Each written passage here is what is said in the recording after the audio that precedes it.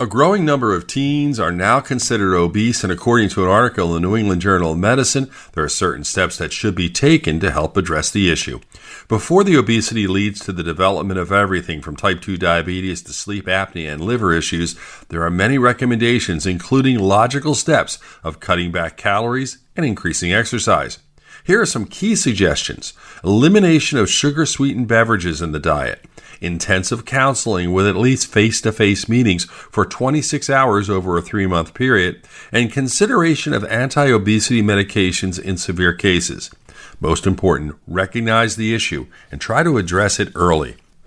With your health, I'm Dr. Brian McDonough on 1010 Wins.